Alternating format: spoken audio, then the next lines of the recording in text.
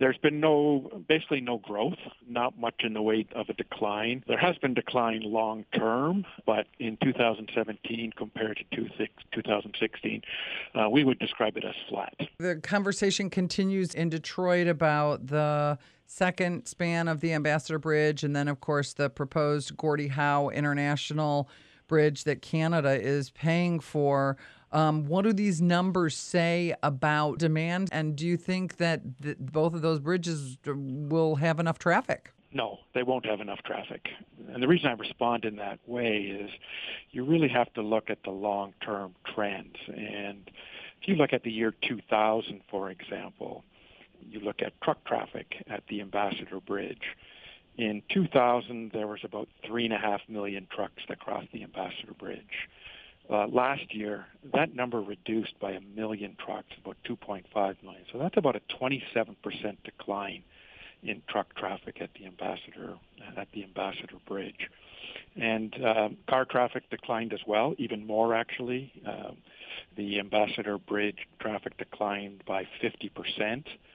The tunnel declined by about 50%.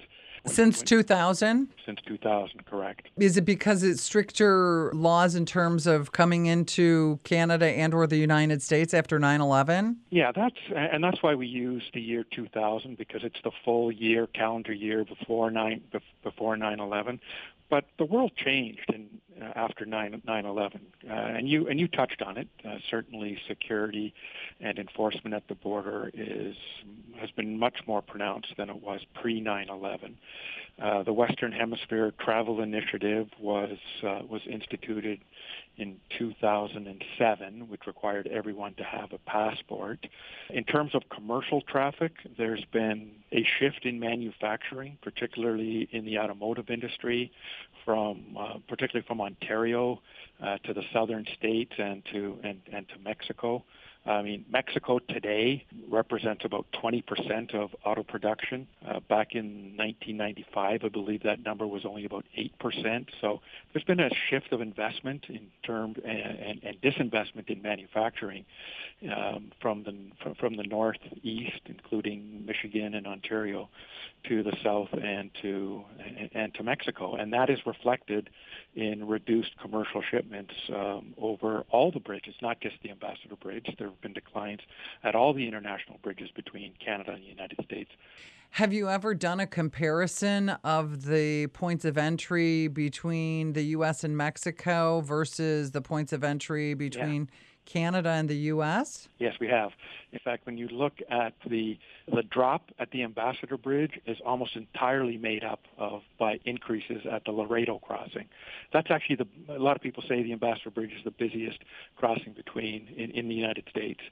That's not the case. Actually, Laredo is significantly busier than the Ambassador Bridge. And it doesn't appear that at any point in the future there's going to be another sort of dynamic shift.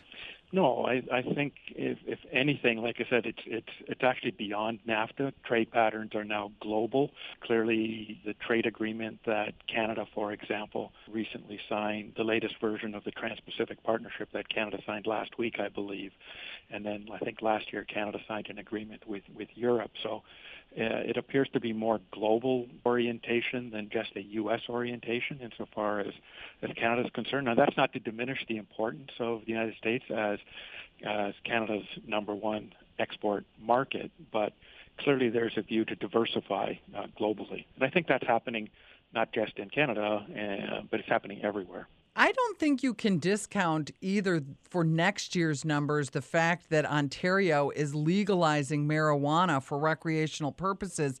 And like Colorado, I would assume that there will be a lot of pot tourism from Michigan and surrounding states into Ontario. What do you think? There have been lots of discussions about that, although there are concerns as well about that in terms of pot is obviously still illegal in the U.S., federally speaking, and then even though it may be legal in Colorado and other states, from a federal perspective, it is still illegal. And as you know, customs at the border is federal. So there may be some real concerns about pot tourism. Remains to be seen what that impact will be. I'm concerned it may be negative in the sense that it may cause issues at the border that suck CBP resources away from what they're currently doing. Sure. Yeah, it'll be interesting to Yeah. see how that all plays out. I mean, Ontario hasn't even figured out how it's going to sell or regulate or anything that. Right. Right. So we'll have to see next year at this time whether it had any kind of impact. Is there anything that I haven't asked you specifically that's glaring or that you think listeners would be interested in knowing about these latest numbers? You asked me, don't think I completely answered your question on the Gordie Howe Bridge. I think it's important to recognize that the Gordie Howe Bridge and the actual studies go back to the early 2000s. And the traffic projections that were put out in 2004 and then a subsequent one in 2010 anticipated that the Ambassador Bridge and the Detroit-Windsor Tunnel would be at capacity in the year 2015. And that was the rationale for proceeding. But in fact, the opposite happened. Instead of having the increases in the traffic as projected, traffic actually declined dramatically. And so the real question is, how is another border crossing going to be sustainable? And what are the impacts of another border crossing insofar as it relates to resourcing by customs agencies on both sides of the border? How will it actually be paid for? Because the assumption by Canada was, and why they actually stepped up and said we're going to pay for the whole thing, was to recover the capital investment through tolls. That won't be possible in a declining environment. So it remains to be seen how that will play out over the long term.